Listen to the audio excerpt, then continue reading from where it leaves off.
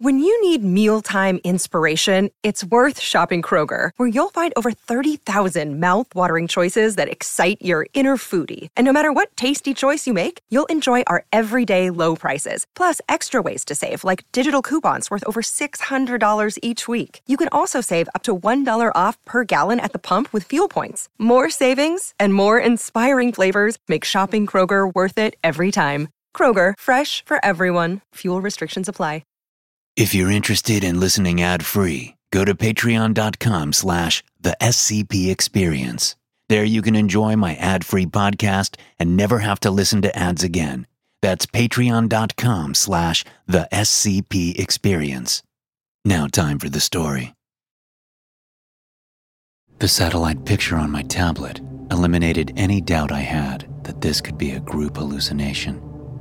I stared down at one of 8 pictures, looking at the buildings with a growing sense of curiosity and unease. "It's the strangest damn thing," Walters said from across my desk. "A town just appearing overnight like that. What do you make of it, boss?" I flipped back and forth between the photos of the buildings, which were laid out in a grid pattern. They all looked immaculate. There were a couple of mansions with pristine yards and Olympic-sized pools. There was what looked to be a library and a museum, and a host of other buildings that all looked like they belonged in Manhattan or downtown Chicago. And not one of them had been there yesterday. "I don't know yet, Walters," I said. "Bring me up to speed again. I'd like to hear everything twice. Oh, and sit down if you like." "Yes, boss," Walters said. "That field, or what had been a field, is located in central Texas, between Dallas and Austin. The closest town is a little one called Penelope, population under 300, but it's also not far from Interstate 35, which is a busy highway." I nodded. I had grown up in Texas. Of course, Walters didn't know that. I preferred to keep work at work and my personal life at home. "Apparently the field belongs to a big shot landowner out there," Walters continued. "Guy named Rick Richardson, if you can believe that. He's got a couple of pump jacks in the area, but none on that particular tract." "And who found the buildings?" "One of Richardson's men found them this morning. Called it into his boss. This Richardson fellow called the local sheriff. And, of course, we have a man inside with the sheriff's office." I studied the layout of the buildings. They were positioned in such a way that there would have been a crossroads between the buildings. But there were no roads.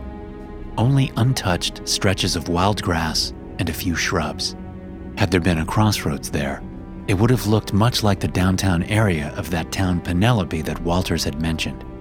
Only thing was that most small towns didn't have fancy mansions making up half the buildings in the downtown area.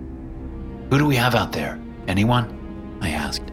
"Well, here's where it gets fun," Walters said, finally sitting down in one of the 2 chairs that faced my desk. "We sent 2 guys out there from a Dallas satellite office. Of course, they got there after the sheriff. And you can probably guess what I'm about to say next." I rolled my eyes. "The sheriff's bigfooting it?" "You got it. Our guys are being stonewalled. Meanwhile, the sheriff, a couple of his men, and even Richardson are out there walking around in these buildings." "You've got to be kidding me," I said. "No, sir. Not kidding." "Any anomalous happenings yet?" I asked. "None reported yet." I stood up from my desk. "All right, let's get moving. Who do we have on site right now that we can bring?"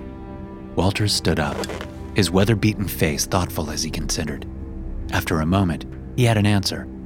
"We've got Williams and Flair from Infectious Diseases. They're both level 3. We can bring Dietrich. He's an all-around badass with any kind of field work. He's also level 3. And then we have a handful of Class D personnel that we can bring. Plus a couple of grunts to oversee the Class Ds. Then you and me make levels 4 and 5, I said, nodding. Let's do it. We're off in 10 minutes. Yes, boss, Walters said. He turned and walked quickly out of my office, pulling his radio up from his belt as he went. I grabbed my jacket from the back of my chair and pulled my SCP Foundation badge and my Glock 22 in its clip-on holster from my desk drawer.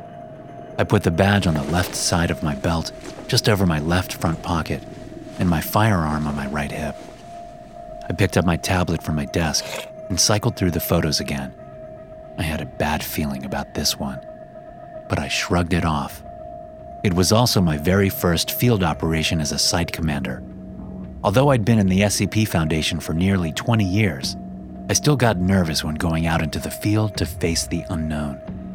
My mentor, and the man whose job I took when he retired, had told me once that the nerves were a good thing. He'd said that if you didn't feel nervous going out into the field, you shouldn't be a commander. Maybe he was right, but I still didn't like it. The helicopter ride took over an hour. Myself, Walters, and the researchers flew in one, while the Class D personnel and their handlers flew in another. While we flew, I tried to get our minds ahead of the game. What does this sound like to you, Williams? I asked one of the researchers in the seat across from me. He was a slim guy with a shaved head and large hands. He had a kind of surety to him. I'd known him for several years. He was capable and very smart. I've never heard of anything like this, Williams said. I couldn't begin to guess. If you had to guess, closest thing. Let's talk it out, I said, pushing him to respond. Well, he said, I've heard of large things appearing, but they're almost always ephemeral in nature, lasting a very short time. I know what ephemeral means. Right, of course. You ever heard of buildings showing up like this? I asked. Even for a short time? Minutes? Even seconds?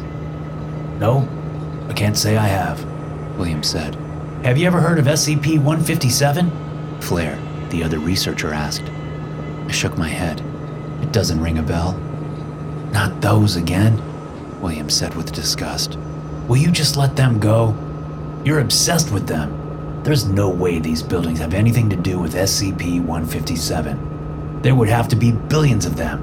Theoretically, they could be, Flair started, but he wouldn't meet Williams's gaze. Theoretically, Williams said, anything could be. Theoretically, God himself could have put the buildings there. Believe me, this has nothing to do with SCP-157. I was about to ask for an explanation about SCP-157 when Walters leaned over and tapped me on the shoulder. Boss, we've got a problem, he said, pointing at his radio headset. Apparently, one of the sheriff's deputies has been injured in one of the buildings. The sheriff's other men want to go in and get him, but our SCP guys aren't letting them. They're in a standoff. There may be several dead men by the time we get there. Oh, hell, I said. What a mess. I spent the rest of the ride reviewing files on the sheriff, his men, and Richardson. We landed in a field about 100 yards away from the perimeter around the buildings, which was really nothing more than a bunch of marked and unmarked cruisers and a few trucks. I ran all the way to the cluster of men standing some 30 yards from the buildings. They were all still pointing guns at each other. Back at the chopper, my men were unloading the equipment we needed. Sheriff Fredericks, I said, walking up to the man I recognized from the file I'd read on my tablet. I made sure to keep my hands away from my weapon as I approached. I tried my best to put an embarrassed smile on my face. There were 3 SCP agents there, all looking angry, still pointing their guns at the sheriff's men, which included 5 deputies and the sheriff himself. A few guys in plain clothes that I took to be Richardson and his men also had weapons pointed at the hopelessly outnumbered SCP agents. It was sheer dumb luck that they hadn't already been gunned down. I stepped right in front of the sheriff, between his gun barrel and the SCP agent he was pointing it at. I held out my hand. Sir, my name's Commander James Bridges of the SCP Foundation. I hear you have a man down in one of these buildings. We're here to help. I knew that I was risking contamination by offering to shake the man's hand. If he'd been in any of the buildings, or even touched them, he could be infected. But I knew the type, and I needed both his respect and cooperation, so I kept my hand out. The sheriff, a big man with a beer belly, mutton chops, and a wide-brimmed black cowboy hat, looked at me with half-closed eyes and the unbelieving look that cops develop after many years on the job. I turned slightly and called out to the SCP agents. Put the weapons down. They did as they were told, but they didn't look too happy about it. Finally, Sheriff Fredericks lowered his weapon. He turned and nodded to the rest of his men to lower theirs. They did, but they kept them in their hands. He shook my hand. I've never heard of no SCP Foundation, he said. I smiled. Good. Then we're doing our jobs. Now, tell me about your man. Which building is he in? I'll send some of my people inside in hazmat suits. We just don't know if these buildings are dangerous yet, so we need to take proper precautions. No, I'll send my men in right now, Frederick said. He's my man, and I'll be the one to get him out of there. How about this? I said. How about I send some of my men in with some of yours? That way we're both getting what we want. Fine, he said. My men were walking up with the equipment from the helicopters, and I ordered 2 of the researchers and all of the Class D personnel to suit up. I wanted Flair to stay with me. I wanted to hear more about the SCP he mentioned in the helicopter before Williams interrupted him. So when was the last time you heard from your man? I asked the sheriff. His name is Cooper, and he radioed in the last time about 20 minutes ago. Said his foot went through the floor and that he was bleeding real bad. Said he couldn't walk. No one else was in there with him? I asked. Nope. Some of my men were already out here, and the rest of us came out when your boys showed up and started making trouble. Fredericks gestured at the 3 SCP agents who had arrived before us. So you have been in the buildings? Yeah, of course. We wanted to check to make sure no one was in them. Did you see anything strange?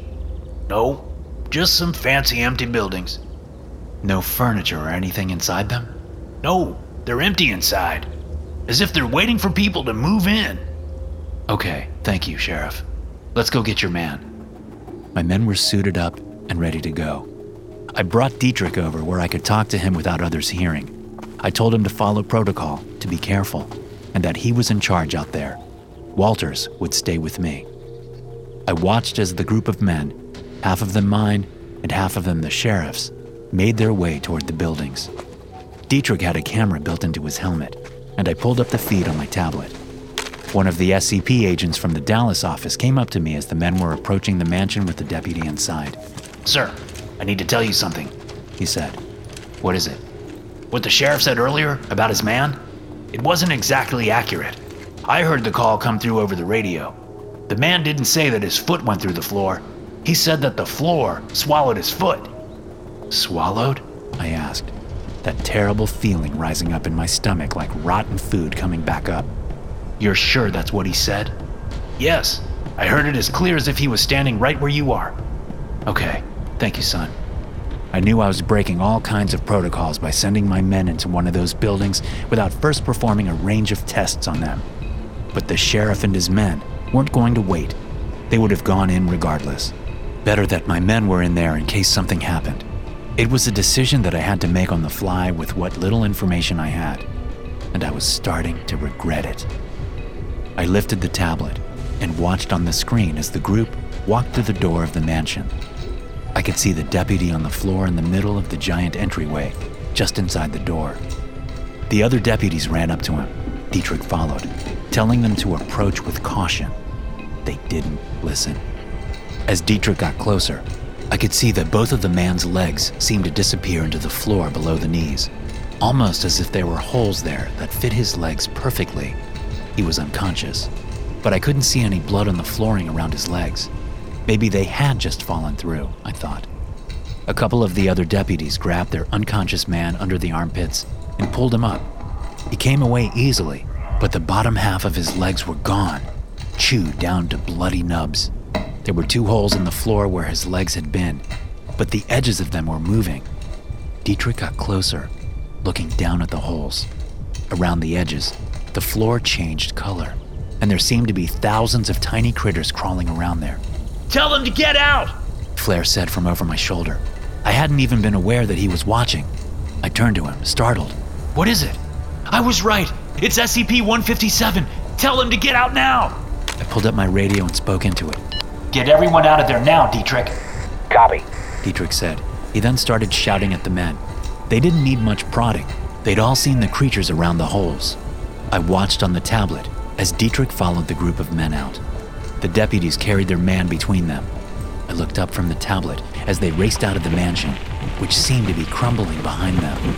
They made it out into the space between the buildings, but the structures all started to change. They were crumbling, losing their shape somehow. The men ran toward the edge of the buildings, trying to escape whatever the hell was happening. The buildings around them changed to a gray-brown color and seemed to go from solid to liquid as they crashed down around the men like ocean waves, enveloping them as they tried to get free. The creatures swarmed around the group of men. Muffled screams escaped the swarm at first, but they didn't last long. Even though I could no longer see any of the men, I knew they were all dead. "They're evolving," Flair said in a shocked voice from beside me. "They've never made structures that big before." The sheriff was looking at me, his mouth hanging open in silent disbelief. Richardson and his men stared at the dwindling mass of creatures. I would have to make them all forget. We had plenty of Class A amnestics for that. "It was a trap," I said. "We did just what they wanted us to do. We went in with a group large enough for them to get a good meal." Where the buildings had once been, there was now a quickly shrinking mass of gray-brown creatures. "There must be billions of them," Flair said. "Trillions even. How do we contain them?" I said. "How do we stop them from leaving?" Flair snorted. "We don't. Not with the equipment we brought. They're too damn small. When they separate, they're as good as invisible." "My God," I said. "It was a trap, and we walked right into it." SCP-157 is a previously unknown microscopic animal in the tardigrade phylum, adapted to live on land as a predator. Like other tardigrades, SCP-157 is extremely resistant to environmental damage and can enter a cryptobiotic state when no food is present. SCP-157 normally exists as an amorphous mass composed of millions of individual organisms. In this form, it can slowly crawl and climb. SCP-157 colonies possess an innate telepathic ability. When in the presence of prey that is too large to directly attack, the SCP-157 colony will use telepathy to present the illusion of something its prey wants to eat, wear, or apply to its body. Recent experiences suggest that SCP-157 colonies are evolving to attract larger groups of prey, including humans and other large mammals.